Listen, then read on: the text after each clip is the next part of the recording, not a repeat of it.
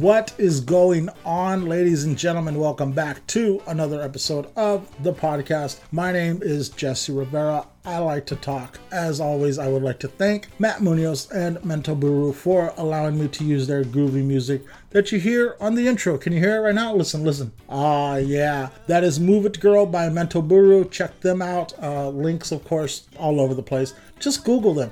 Why do we put such a big deal about link me up? Just Google me, bitch. You know what I'm saying? All right. Anyway, Mento Buru, Jesse Rivera, Tina San Lucas. Yes, Tina San Lucas is on the podcast today. She stopped by the studios a couple weeks ago, and we had ourselves a nice little chat over a cup of some good coffee that I make. Dude, today is Sunday, November 28th, and that means November is pretty much behind us, and it is Christmas time is here again. La la la. Yes, it is time for Santa Claus and his old lady. All that good stuff. What's your favorite Christmas movie?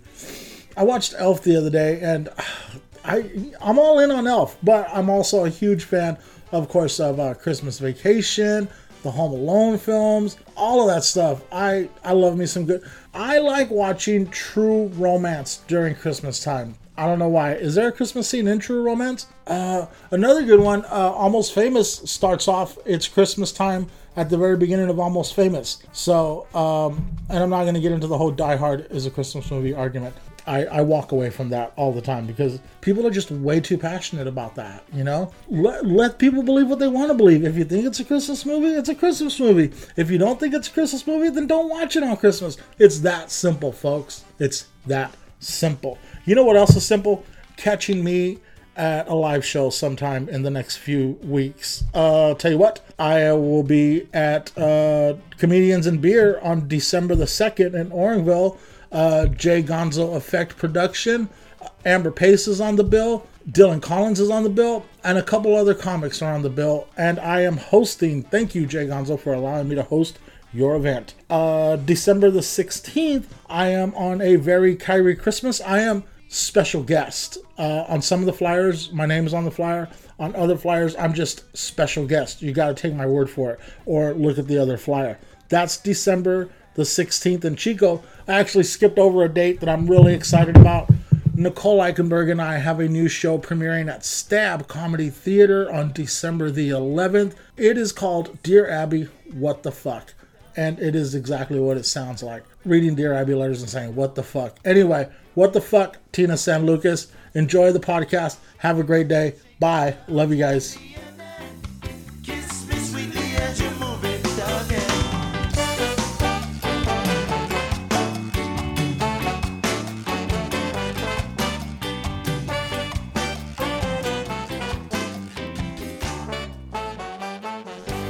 Tina San Lucas, long time no see. How the hell are you? I'm good. I miss you, Jesse. You just wanted to sign the wall. I did. I was jealous. I was seeing people sign the wall, and I was like, I was on this podcast a long ass time ago, and I want to sign that fucking wall. Yeah. I knew that was gonna get to you eventually, and I had some cancellations this weekend because life happens, you know. Mm-hmm. And I thought, oh, good. Now I'm going to have a Sunday with absolutely nothing to do. And you were like, fuck that, bitch. I'm coming over. I know. Oh, that was pretty fun last night, huh? Oh, my gosh. You know what's funny is, like, after you do sets, like, when you're not doing 5-minute sets too often, and then someone asks you to do one, sometimes you're like, 5 minutes. But last night, I was like, 5 minutes? Fuck yeah, I'll take it. And I crushed it. And it was so fun. And I needed that kill. And I got a lot of love. And it's so funny how being a comedian, like, you can be going through your other things in life, whatever they may be, and then you have a good set, and it's like, all is well. Even if all is well for just the 15 minutes you're walking around after your set, but all is well, and no one can touch you. And I just needed that last night. I got a lot of high fives and a lot of hugs and a lot of, you're so talented. And it just, like, lifted my spirits. It was nice. Yeah, it was out at the Powerhouse in Folsom, and that whole little block is just a party block. It is. You feel the energy. Like, when you're walking up and, like, they had that free shuttle with all the lights on it. People were coming up. You were like, oh, this is a something. Like, we're here. This is fun, you know? Yeah. A lot of shows you like walk into and you're like, I wonder when the people are going to get here. I know, totally. And you're like, shit, is anyone going to show? You're like late and still no one's there. You're like, fuck, I'm 15 minutes late. What the fuck? And this one, I was like 20 minutes early and couldn't find a parking. Yeah, totally. I know. It was good. So it was... Shannon Battle does a good job producing that show. It's a yeah, good show. that show is a party, and man, it was a lot of fun. And there was so many little. What's so crazy is like, okay, so like I'm old, so I don't like the big nightclub crowd, Right. and that's kind of what I was expecting. But there was lots of places within the chaos where you could have a quiet conversation. Like a little nook you could go. Yeah. The setup back there is really cool. When you first walk through the front of the Powerhouse, that's the nightclub vibe. I don't know if you saw it when you walked out to leave. Everyone was like partying. But once you get back to there, it's like the tiki vibe and the palapa over the stage. And it's a different energy. And you could kind of move into your area and go, hey, this is a lot. Let me go over in this nook with my homies and chill for a second. It's nice. Yeah. We were able to just chill and have a conversation. All the, as usual... all the comics were kind of pushed towards the back of the room, and kind of like some comics get quiet before their set, and some just start hyping themselves up, and some are just such pros. They're just back there like providing emotional support for totally. And that's a show that people go to that aren't on it. You know what I mean? Like, did you see D-Rock there last night? No, I didn't. He was in the green room behind the stage, but I always walk up to D and give him a hug. I love him. If D-Rock, if you're listening, you're my homie. I love you, dude. He's he's so talented, and I just love his energy. I see him like he always comes through to say hi, even if he's not doing a set. And I think that's the best is when you can. I go to shows even when I'm not on them because you're showing your love, you're showing your support. You're like, I'm here to watch, I'm here to show you I care about this show too. Yeah, and there's still always so much to absorb at those shows. Oh yeah. Definitely, you learn every time you learn. I learn all the time if I'm watching comedy. Yeah, I mean, even if I'm watching bad comedy, I'm learning. You know what I mean? Like real shit. So yeah, it was definitely a lot of fun. Do you have trouble falling asleep on those nights? Yeah, last night I did. I had a hard time. I had the comedy buzz going. I had to like smoke a lot of weed and try to bring myself back to like sleepy land. And I've had some other stuff on my mind too. But yeah, last night I felt like up. I drove home from Folsom and I ate junk food on my way home. I've been eating really clean lately. I mean, like, just clean. And so last night I rewarded myself with a Whopper Jr. from Burger King, and I, like, immediately regretted it after I ate it. My stomach hurt. And I was like, oh, why'd I do that? And then I drove home. But I had the comedy buzz, so I didn't feel too guilty about the burger. And then I got home and washed my face, brushed my teeth, and put on my comfy clothes and held my cat and got real high and just sat there and just, like... I felt so thankful for comedy last night. I re-looked at all the pictures we took together, and and I watched my stories again, and I love that picture you took of me. Thank you. And I just was feeling it. I was feeling the love, and I just thought, God, it doesn't matter if everything else around me is crumbling, or at least it appears to be. It really isn't, but it appears to be sometimes. It doesn't matter. Like, I have comedy and I have my tribe, and like that's all I need right now. Exactly, man. So, find your tribe. Yeah. I take a lot of pictures but here lately, like, I catch myself that, like, I want to be in the moment, Yeah, same. So, like, so like when you went up, I felt like an obligation.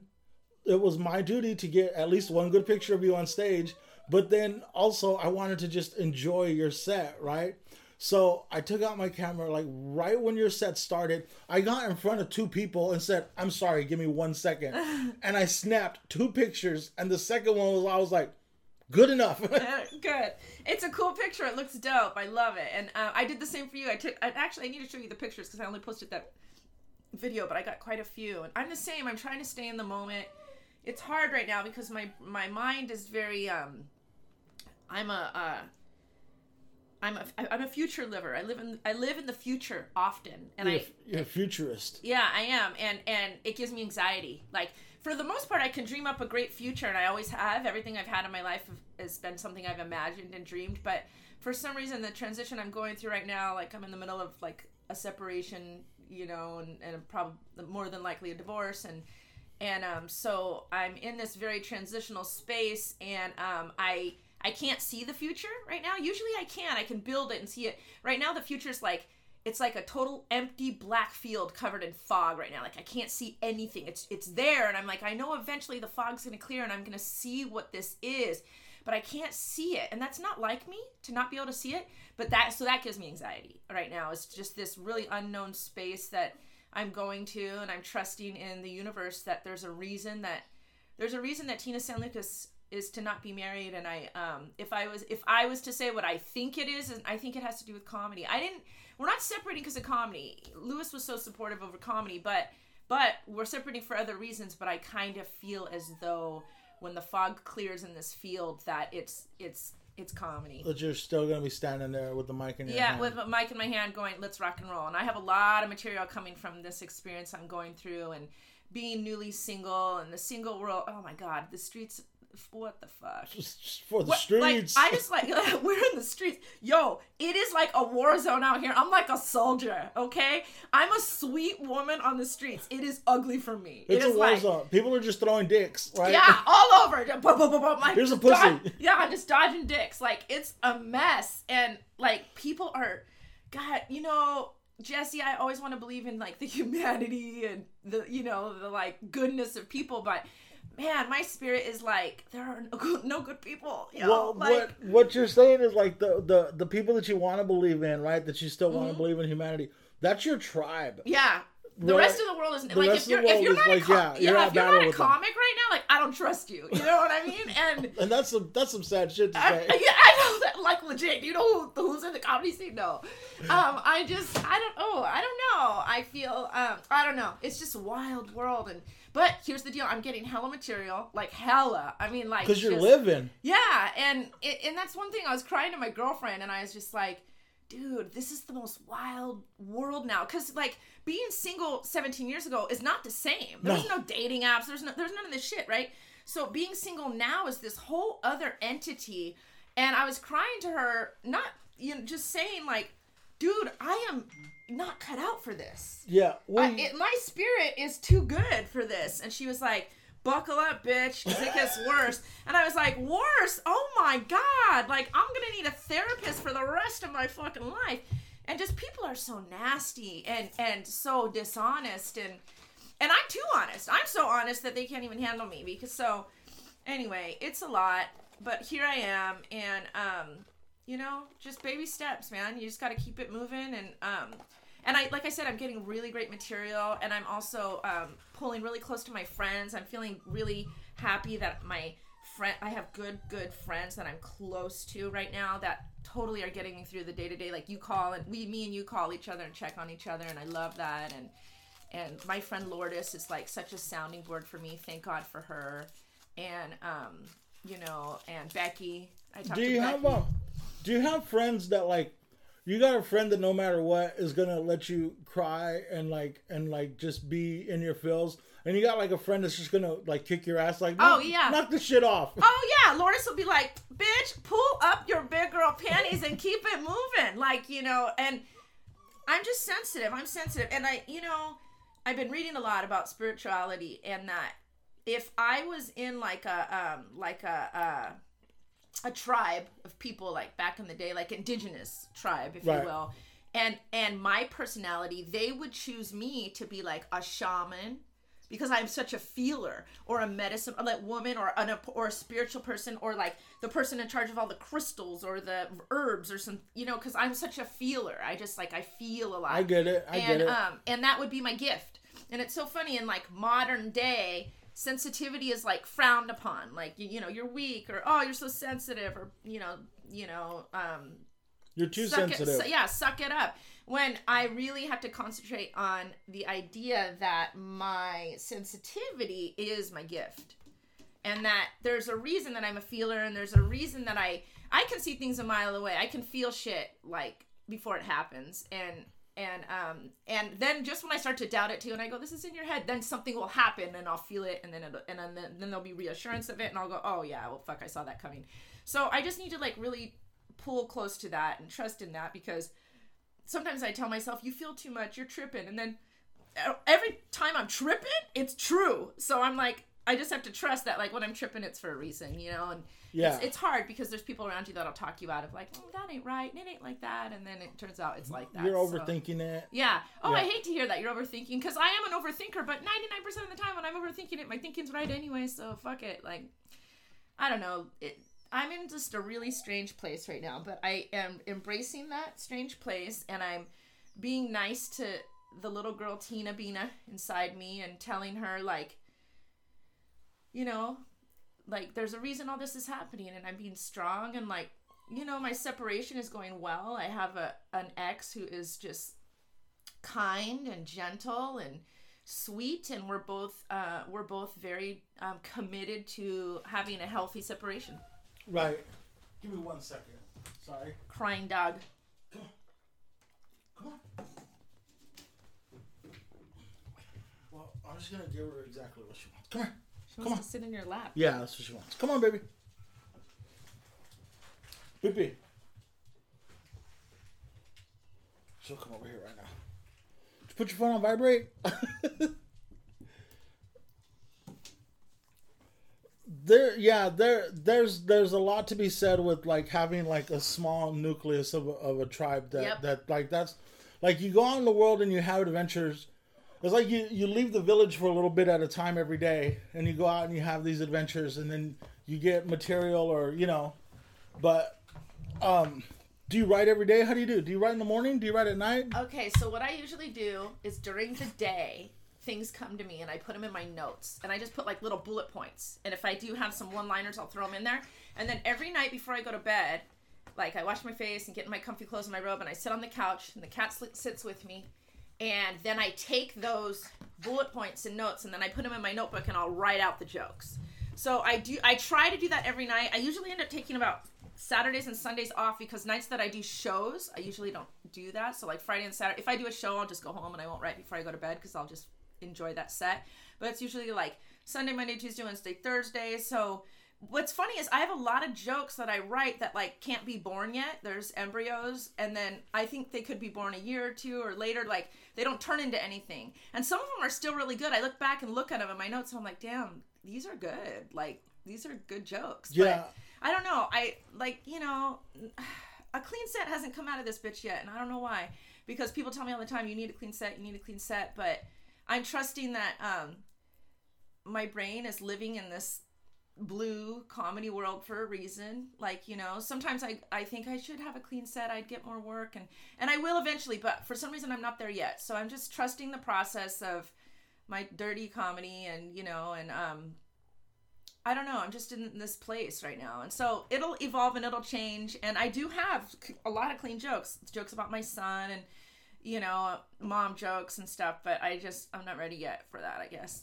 Yeah, I mean, the thing is, like, you're not going up there and not being truthful. Like, you're telling the truth when you're up on stage, and that's evident in the laughter, as much as, like, in the uncomfortable laughter that you see people, because it's like, it's touching, like, on a side that people aren't always comfortable with. But you see that a lot, like, at your shows, of, like, people turning and laughing, or, like, putting their head down and laughing, like, oh my god, I can't believe I'm laughing. To other people, they're just at one with themselves and couldn't laugh at that. But I was standing in the back by a couple last night, and the wife just kept laughing and laughing and laughing, like, oh my, and she kept, like, nodding, like, yes, like, that's so true. And, you know, so I want to say the things that we're all doing, but no one wants to talk about it because they're shameful and they're too much, but it's like, but that's where the humor is, because, like, we all have these things that we're all doing, but no one's talking about it because they're nasty or they're different or whatever,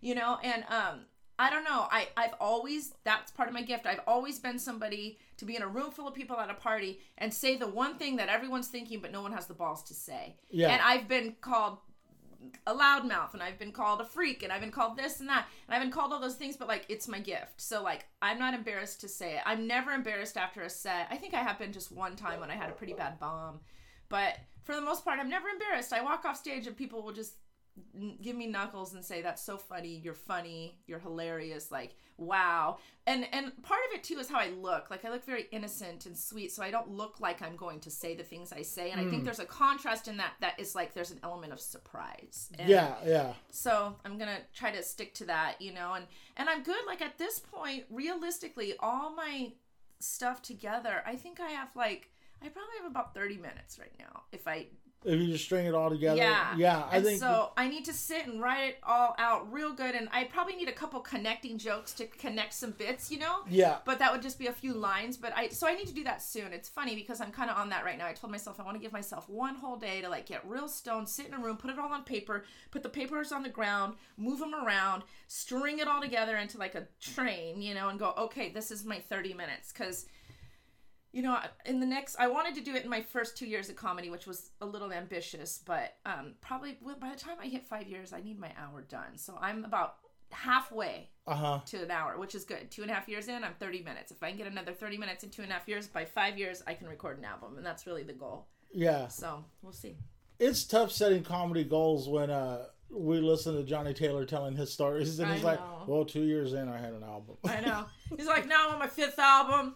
Netflix is calling, like Johnny's just like, he just hits all the, he's just climbing up there. Yeah. And, Johnny's one of my good friends, and I consider him one of my mentors. And he, anytime I get distracted and get off track, he always just says, keep your eye on the prize, Tina. Don't worry about any of that. None of that matters. This is what matters. And he puts me back on track, and with just like a couple sentences of support, and then I'm back on track. So I'm thankful to be his friend, and he's so funny and so sincere, and I just love him and Alicia, and I love them together. And we were at their house last night. Yeah, their house is bomb, and they're just good people to be around, and good energy. So I appreciate both of them so much. Yeah, we've been really lucky to, like, from the very beginning. Well, I guess also, like, we like are very like. We pick up on people's vibes because everyone is friendly in the scene. Like, right. There's hardly anybody that's like, nah, I'm not gonna talk to them. But maybe that's me sometimes. But fuck them people. Yeah, but you know what I'm saying? Like, everyone's super friendly, and so like that we've come through these first 3 years. I don't know. The pandemic fucked up like the way I'm counting time. Oh, I feel like the pandemic, we're 18 months in now, over March will be 2 years. I feel like it doesn't count or something. It, like, things are coming up in my memories on Facebook that are saying a year ago, and I was like, it feels like 6 years ago, but then at the same time, I'm like, that wasn't that long ago. But because, I think because there was so much time of just being at home of nothing happening. Yeah, it was like no memories, being on summer break or winter break for like 18 months. Yeah, where it just all blend together. Yeah. So I agree, it kind of did some weird shit with that, but here we are. I mean, I shouldn't even say this out loud, but like, I don't really even think about COVID too much. Well, I mean, we've taken the precautions in order to not have to. Yeah, I'm vaxxed, and I wear a mask, and I mean, when I need to wear a mask, but for the most part, like, we've learned to live with it. Yeah, I don't watch the news. Do you watch the news? I don't watch any of the news. I don't keep track of the numbers. Do you? I look at the numbers every day because I'm a numbers guy. Okay. And I read. What I do is, like, I read the headlines. Like, I'll read the Fox News headlines and the CNN News headlines, and I know that they are both, like, one is way over here and another one is way over here. So I'm like, okay, if they're saying this, I kind of like meet in the middle of like okay, of like how relevant what they're saying really is. And then you also got to remember that that's probably 3 weeks old, by the time something's getting talked about. It's true. So, no, I do glance at the news, but at the end of the day, I know that it's my little bubble that I really need to be active in and focused in. Yeah. And like, that's what's going to save me if, the apocalypse does happen, Yeah. If the apocalypse happens, I'm not going to wait and see what Biden tells me to do. Yeah. I'm just going to, get together with my friends and like this, we're going to have to hunker down, Yeah. So, yeah, the news is. I can't watch it. It gives me anxiety. It makes me. That's not me. No, that's me. Okay. Yeah. I don't watch the news. It gives me anxiety, and to be honest, like, I very rarely watch screens. I mean, like my phone, or my computer, but I don't watch too much TV, and it's rare when I do because I I have a hard time sitting still long enough. You know what this pandemic kind of ruined for me is like, I used to be so excited. I used to try to go to a movie almost every weekend. Oh, I love the movies. Yeah, And I miss the movies. And Let's go I to have. a movie soon. I'm going. Are you too scared to go to the movie? No, I'm not scared to go to a movie. No, I've gone to a couple. Okay. But it's been weird because it's been like 5 people in the audience. Like, I remember like going and seeing. I think the last big one for me was going and seeing Black Panther. Oh, like on opening night. Good movie. And A Star Is Born. Oh, okay. Going opening weekend and the theater being just packed. Like the whole theater was like a buzz. Yeah. You know, and everyone was in a good mood. Do that sound again? Like it was like right, like you like walking up the stairs, you could smell beer, alcohol, weed, like you know, like We're everyone gonna see a in movie, there. yeah. Everyone was having a good like, and that hasn't been the movie experience. Yeah. The handful of times that I've gone. Yeah. But even going out, like going to shows kind of felt like that. But I want to say that my last Punchline show and then last night at Powerhouse, like they really did feel like, but people were living with COVID because we were showing our vaccine cards to get in. We're wearing masks for the most part, you know, but we're kind of getting along with our everyday life, you know. I think that like, you know, we're finding places and circles to hang out in where you're not looked at in a different way if you're wearing a mask or not wearing a mask, you know? Whereas like I think there's still some places that you could go to and you're going to feel judgment on you. But like we're choosing to hang out in the places where like they're just comfortable with everyone doing what they need to be doing, you know? So that's what I got to say about that. I don't know where I love the movies. Yeah. Movies. So movies. We started there. Yeah, we should go to the movies. I'm down for going to the movies. But I haven't seen like anything. I haven't seen a preview for anything that has made me say, oh, I want to go see that. Me and Becky, a while back, went to see A Quiet Place Part 2. And then I saw this, we saw an advertisement for a movie called Old. Oh. And did you see that? That already sounds scary. It was fucking... I know, because we're old, bitch. So it was like, the premise is, I don't remember exactly, but something like these people were either on a boat or on a plane. I think a boat, and it crashes on a deserted island. Oh, and the island makes them age really fast. I saw that preview. Yeah. Creepy as fuck. And I usually don't like scary, but I saw that, and I was like, ooh, I want to see that movie. But you know what? Oh, but, okay, not to like try to burst your bubble on that. It's an M. Night Shyamalan movie. I fucking like him, dude. I don't know. He's hit or miss. All right. The Village was dope. You remember The Village was weird. I know, but it was like, I just understood it in so many ways about them leaving society and creating their own world because, like, it's ugly out here, bitch. People are fucked up. Like, so many fucked up things happen when you're, like, have the regular people around you. Like, I could see, like...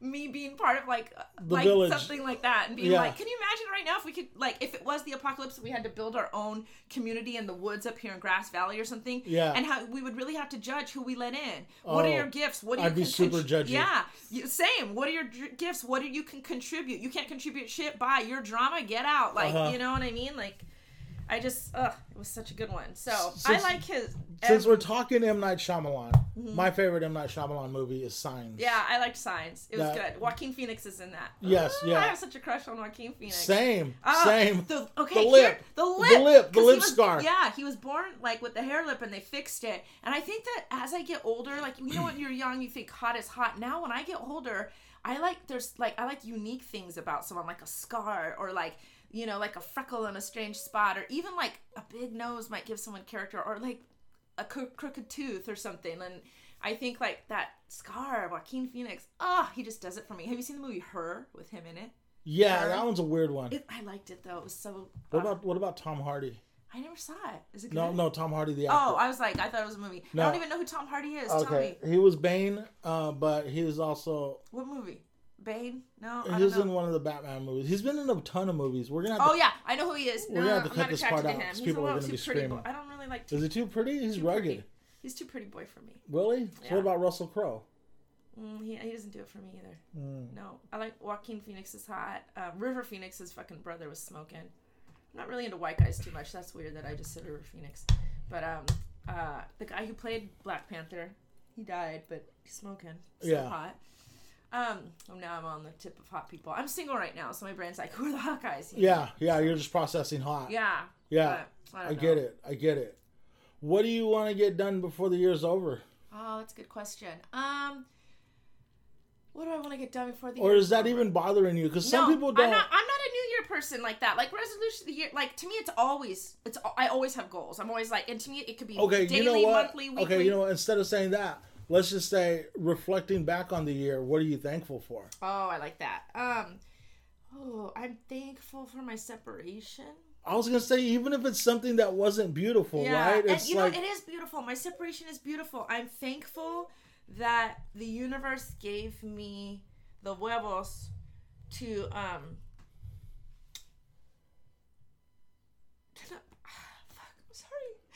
not be afraid of the unknown, and to trust that the universe has a plan for my life, and that I surrender it. Whatever the plan is, that I know it's the best plan. Yeah. For me and for my son. And believe it or not, for Lewis too, because Lewis ain't going anywhere. Like, he's in my life forever. We have a kid together. Mine and Lewis's joke is that when you have a kid with someone, it's like herpes. They're like herpes. It's always going to be there. Always. It ain't going anywhere, P.S. We don't have herpes, but I just wanted to make sure we PSA. So, and I just, I'm thankful that I have a life partner who I have a child with who's good and kind and doesn't want to destroy me, and trust that I have, still at the age of 42 have big dreams for my life. And, 2 years ago I had thought about, what would it be like not being married, and what would that look like? And I never thought I'd have the stones to do it, and I said to myself, I'll never do it. Like, if he breaks up with me, then we'll break up. But it was like I had to do it. It was the hardest. It's so much easier being broken up with than breaking up with someone else. It's just easier. It's easier to get dumped. Right. And I've been dumped by every person I've ever been with except Lewis. Like, I dumped You're all dummy, bitch. Yeah. I was like, and I feel bad saying that. I hate to say I'm dumping him. That sounds awful. But, I'm thankful that I evolved to a point where the idea of going into a cocoon by myself without him, and even without Kingston in a way, and doing a metamorphosis, because our family is going into its own cocoon and metamorphosizing, and I'm going into my own personal one.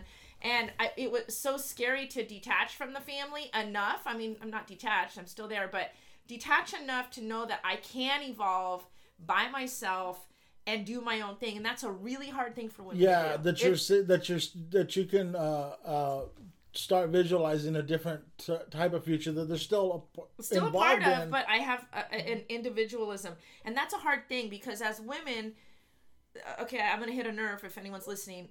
One listens. Okay, good. Women give up way fucking more, way more than men to for a family and for a marriage. And I don't care who the fuck you are, they give up way more. We hang ourselves on the cross.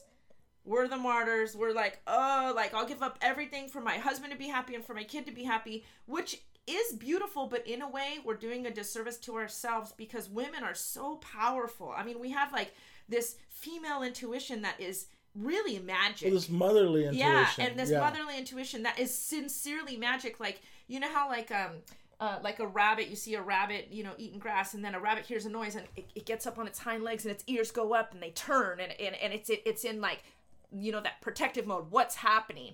And women have that sixth sense. I mean, the hairs will stand up on your arms if you feel like your baby's being threatened in any way. And it's such a power that men don't have it. I'm not saying men aren't protective. They are, but men are usually protective when the women's saying, yo, I need you to protect me. You know what I mean? Well, women can sense it as it's just barely happening. And there's like with men, it's a reaction, and with women, it's an instinct. Yes, perfectly said. And so I just think that detaching myself from this family entity, and then there's this whole thing society tells you this is how it should be, and that's so embedded in us as women from Disney movies. Find your prince and fall in love and happily ever after and have a family, and it's really like a made up, like your life has no purpose until you meet him. And I never had that ever. I was never the little girl that was like, someday I want to be married. I always said I'll never marry. I'll never have kids. I always said that. And then I met Lewis and fell in love. but it always felt like a little stifling to get married and have kids. It made me feel held back. And so now I'm thankful for this year to detach myself enough from it to know that I still have my power and I still have my grace and I'm still inspired, and my family's, just because I'm detached from them in a certain way, I haven't cut the cord or anything, but I'm detached enough that I can still evolve on my own while still being a mother and a wife. And that's going to involve co-parenting. And thank goodness I have a life partner like Lewis who will do this with me and not bail, not abandon us. And I'm not going to abandon them, you know? So I'm thankful for that. I'm thankful for my friends. I'm thankful for comedy. And I'm thankful for my home. Like me and Lewis, you know, when we were navigating this separation, are we going to sell the house and split the money? Are we going to, you know, you have to talk about all the details. And I'm so blessed that, like, we're going to keep this house and we're together. He lives in the apartment in the back and we're still doing our thing. And I'm just really thankful for that because my home means a lot to me and I love it there and I love being there and it's my safe place and Kingston likes it and Lewis likes it and we're all still there. And so I'm thankful for that. I'm like, how did God soften both of mine and Lewis's hearts so much that no one's fighting for anything? There's nothing to fight for because we have everything we need. Yeah. So your home really becomes special. And that's something that I really learned a lot from you in the last, I don't know, couple years that we've been hanging out. Is like every time I leave your house, like I come back to my house and feel like how can I make it as comfortable and as cozy and as inspiring as your place, you know?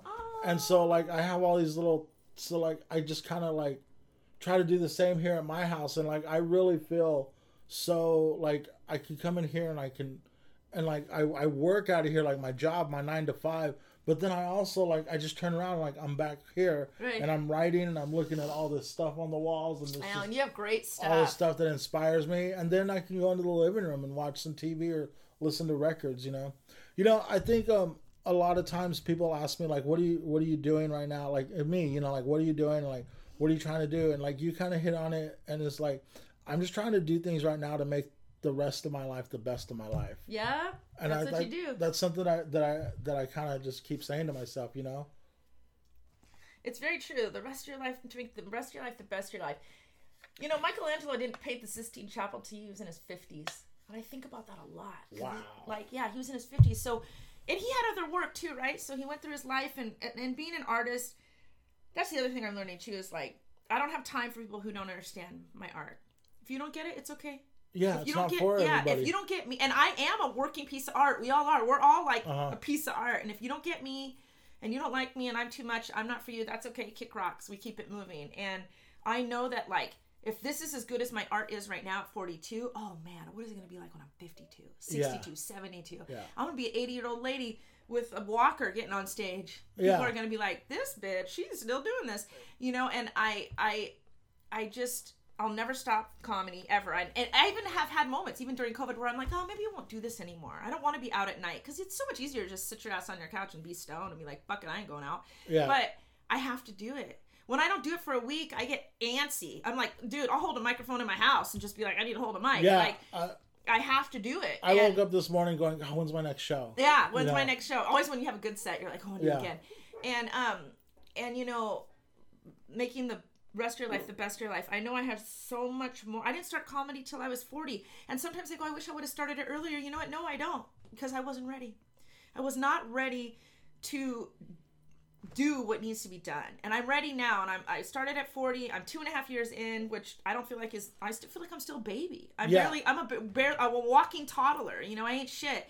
And so if I just keep going and moving and trusting, it's going to, I know it's my destiny. I know it is. I know because I dream about it. I dream about being, I like have dreams, physical dreams of comedy. I wake up thinking about it. I go to bed thinking about it. All my friends are comics. Anytime I'm anywhere, like have you ever gone out to a place and then you see a stage in a place like at a restaurant? You can do comedy here. Let me rock it. Yeah, let me do 5. Yeah, right. Legit. During brunch, good morning. Yeah, let me do 5.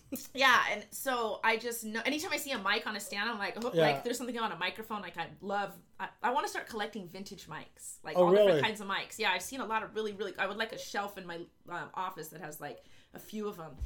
I just... And then you need to know the history. Like, this was made in, like, 1954. Yeah, I know. I've been looking at them online. There's all kinds of cool ones. And so, you know, I'm just trusting. I'm trusting. As an artist, I know the rest of my life is going to be the best of my life. And this part is... Right now, I'm going through, like, this really metamorphosis. And I think... I keep saying... I don't know why I keep saying this. I keep saying, by your birthday, you're going to be feeling better. Because my heart is so heavy, man. I'm just, like... My heart feels like it's made out of fucking lead right now. It's just my chest feels heavy and I am hurting. Every once in a while it'll lighten up. When I'm on stage, I don't think about any of this, so it lightens up. Or if I'm with a friend, sitting across from you last night on that live wood slab and the heater was on us. Yeah. And we were talking about doing this podcast. My heart was not heavy because I wasn't thinking about any of that. So for some reason, my eye is on my birthday. My birthday's in March, so it's a little less than 6 months from now. And I just keep saying, by your birthday, you're going to feel better. And I don't know why that's like this point for me. So I'm just trying to like day by day get to my birthday. I'll be 43. I'm going to throw a party in the dope room, a big one. And because you know how I love a party and it's going to be fun. And then that's going to be like, you know, I imagine I love Bali, and I imagine these two beautiful carved wood, bright colored Balinese doors opening up on my 43rd birthday. That will be my 3-year comedy anniversary. And they're going to open, and it's like now the garden that was all dead and shit is all like blooming like fern gully and fucking flowers and vines. And it's like, all right, bitch, here's your new space. Yeah. And probably by then we'll start looking for a condo for Lewis to move off campus because like we can't live like that forever. You know what I mean? I'm going to need like my own space. Yeah. So I have a feeling around then things will like kind of blossom and change. It'll be another change. I don't like change. I'm a weirdo. I like shit like... This is how I like it. You know, like I like a routine. I like things like I like to know what's coming. I don't like surprises, even good surprises. I'm like, bitch, you know I don't like surprises. So, you know, we'll see. We'll see how it goes. I'm just trusting in God and trusting more than anything, trusting in myself. Which means if I trust in myself, I'm trusting in God because God created me and I'm made in His image. So I can say trust in God, but for real, I have to trust in myself. I have to trust that I know what I'm doing. I know what I'm doing. I've always known what I'm doing. Everything I've ever done in my life has been the right thing. Even if it appears to be the wrong thing, it's the wrong thing to get me to the next thing. To get you to where you're going. Right. Yeah. So, you know, I make really good decisions and I stack my decisions. And if I make a wrong one, that's okay. It'll still stack. It'll just be a little wobbly, but then the next piece will straighten it out. And the next piece and next piece. So, Tina San Lucas, she ain't going anywhere. She's got big motherfucking plans. So buckle up, bitches. You think you've heard crazy shit on stage? You just wait. More's coming. I worry about your birthday too because I don't know how I'm going to match last year's birthday gift. Yeah. You better start thinking about it now. No, I'm already thinking about it. There's one thing that I think. Well, there's one thing that I know can match it, and I just hope that when the time comes, I can snag. I still listen. Just to clear everyone in. Jesse and I have been friends for over a year and a half, and I love the movie Marie Antoinette, and love it with Kirsten Dunst, and the soundtrack to it is so great. New Order, The Cure, Susie and the Banshees. So many good artists, and I told him how much I love that soundtrack, and I listened to it all the time. And then he came over on my birthday, and he's like, "I know you're gonna love your gift," and I opened it up, and it was the Marie Antoinette soundtrack on vinyl. It's a pink record. It's like bubblegum pink, and it's got kind of white swirlies on it. Oh my God, I listen to it all the time. I love it. And like, I always think of that Susie and the Banshees song. Dun, dun, dun, yeah, dun, dun, that dun, totally dun, makes dun, that. Dun, dun, dun, dun. And she starts singing, na, na, na, na, na, na, na, na. And it just like pumps me up. And so anytime I'm feeling down, I'm like, put that. And every time I play it, I'm like, no one's ever gotten me a rad or birthday gift. I mean, it's so good. It was so hard to get. It was so hard to get. And then the wheeling and the dealing to get it, the whole thing was a rush. Yeah. The whole thing was a rush. Like, oh, I found one. They want how much? Oh, no, let me email them. And just bargaining with the guy, like, oh, I could, oh, what, all right, you know. And then, is it going to arrive on time? Just everything about it was a rush. I love it. It sits in the front, and like Kingston, I don't let Kingston touch it. He thought, put on a record. He thought, let's put this one on. Don't touch the pink one. That's my favorite one. And I need to do a good record cleaning right now. So what I noticed is the records you give me, you take the record out of its case, and then you put a plastic sleeve, and then it lives outside of the case. Yeah, that way you don't touch the case. Yeah, see, and I need to do that. So I need to buy record sleeves because I noticed every record you give me, it protects it better. And then it's easier to get the record in and out because it's hard putting them in. Some of them open like this, you got to put them in sideways. Then when you start doing that, like one of these days you're going to let it slide into its own original sleeve too hard and it's going to tear the sleeve. Yeah. And so that way you don't even touch that stuff. Yeah, so I need to do that. I need to do like a record organization. I need to get real stoned and do that like on a Friday night by myself if I don't have a show. And like really take care of my records because I have a really good collection. See, you have every record in the world, and you know we don't have this in writing, but I'm just going to say this on the podcast so that way it's documented somewhere. Is I told Jesse if he dies, I want the records, and he said his nieces and nephews get first dibs, and if they don't want them, Tia San Lucas gets the records. Fair enough. All right, so you have a great collection, but my I don't have a lot of space. I have a small house, and so I'm really particular about what records I buy on vinyl. Stay there, like, I'm like, they all have to be albums that I love the whole album, not just one song. And there was an album the other day that I was like, I want to get. Oh, Jungle has a new album out, and I need Jungle. They're one of my favorites. Oh yeah, you just saw them. Yeah, I just saw them. Oh my god, that was a fun show. Me and Lourdes went to that, and it was like fire. So I need to get their newest album on vinyl. I need to order that. There was another album that I was going to talk to you about. It'll come back. But I need to go record shopping. There's a few of them. Oh, it's so much fun. I know. We should go. I know. Let's go to the city. Oh, there's a store. I know a spot. We can get in and out. Haight Ashbury and have Throw brunch. House Records. Okay, we'll talk about it after the pod. So, let's wrap this up. Okay. Tina San Lucas, 5 easy questions. Mm-hmm. Are you ready? Ready. No right or wrong answers. Oh, I'm scared. Go. Tina San Lucas, what are you afraid of? My biggest fear is that Kingston will grow up and not want me in his life. Oh my gosh, that's dark.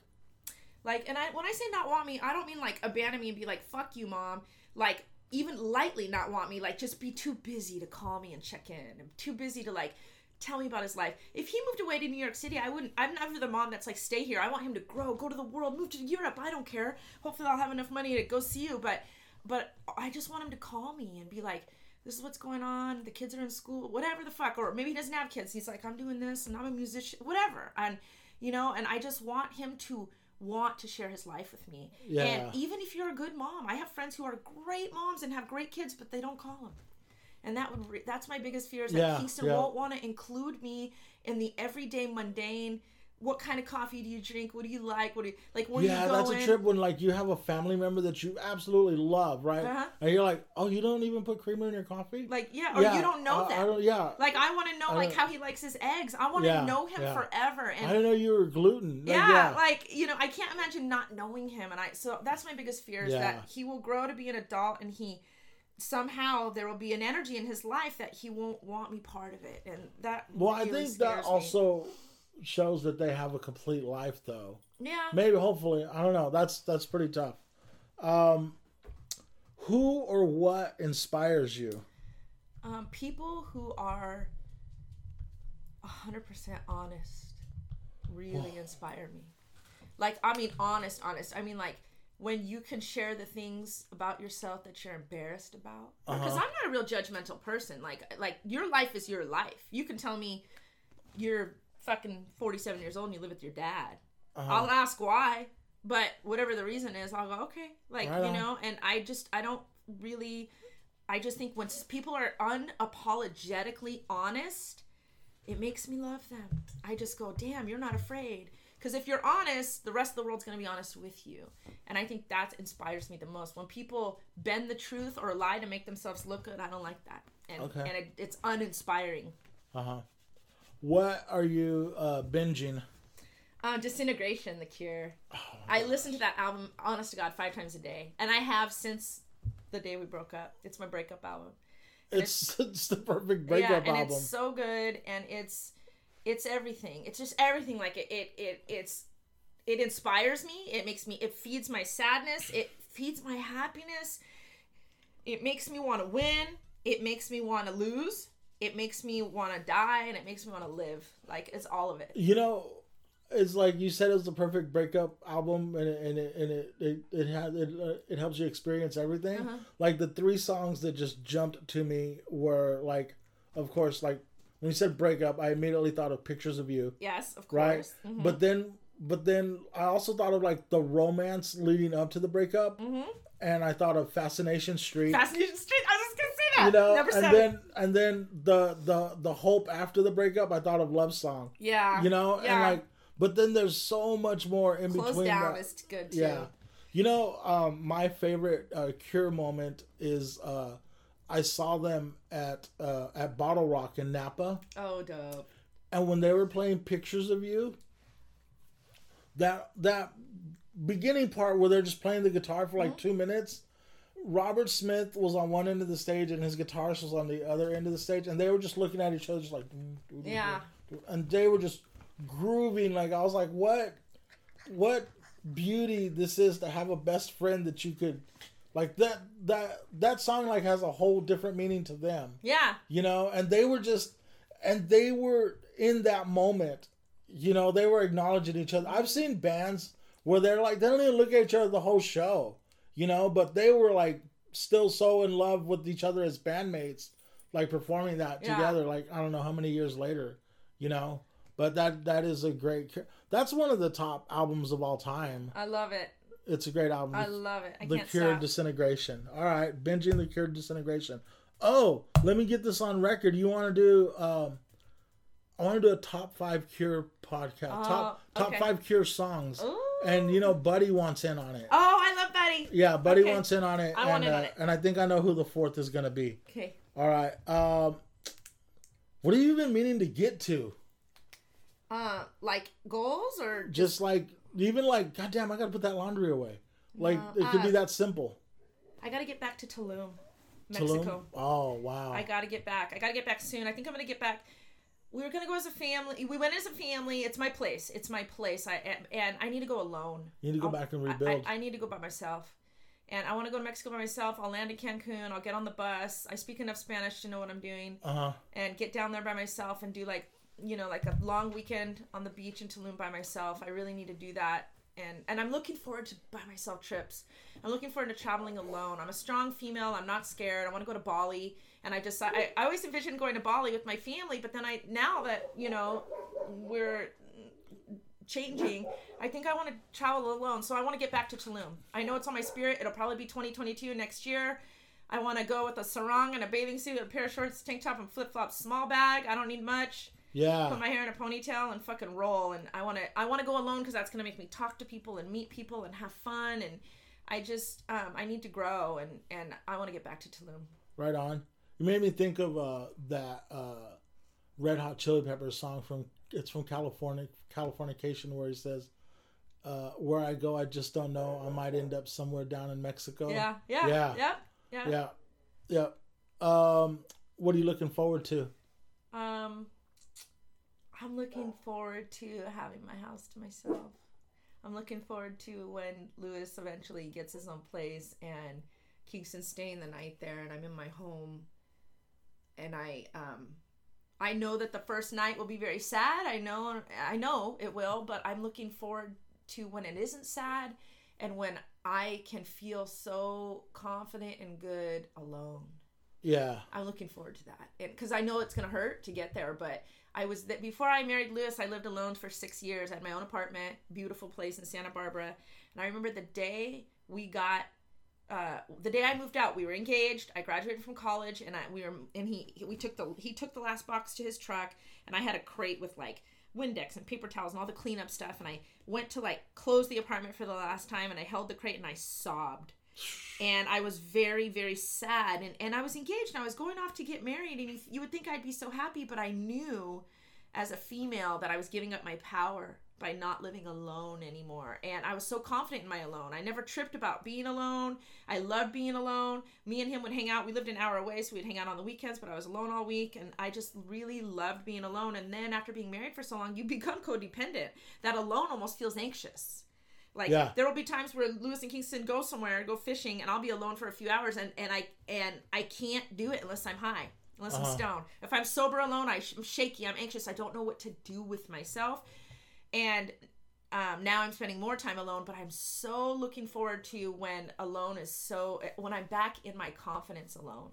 I hear that. And I'm really excited about it because I know that's where my power is. That's where, like, I'm a really powerful bitch. Like, people underestimate me because I'm sensitive. They think I'm weak, but, like, they don't understand, like, I'm a witchy bitch. I will fuck you up with just your mind. I don't even have to touch you. I don't have to say shit. It's an energy. And I don't have it as strong as I could because right now I'm really codependent on my relationship and also on my son, you know, and there's a weird codependent, like, he's around me all the time, so I'm not alone, you know.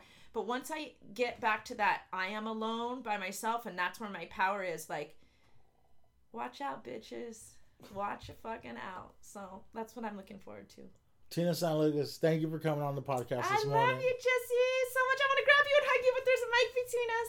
You're the best, dude. Mwah. All right. Thanks a lot. I'll talk to you soon. Yep. Bye. Bye.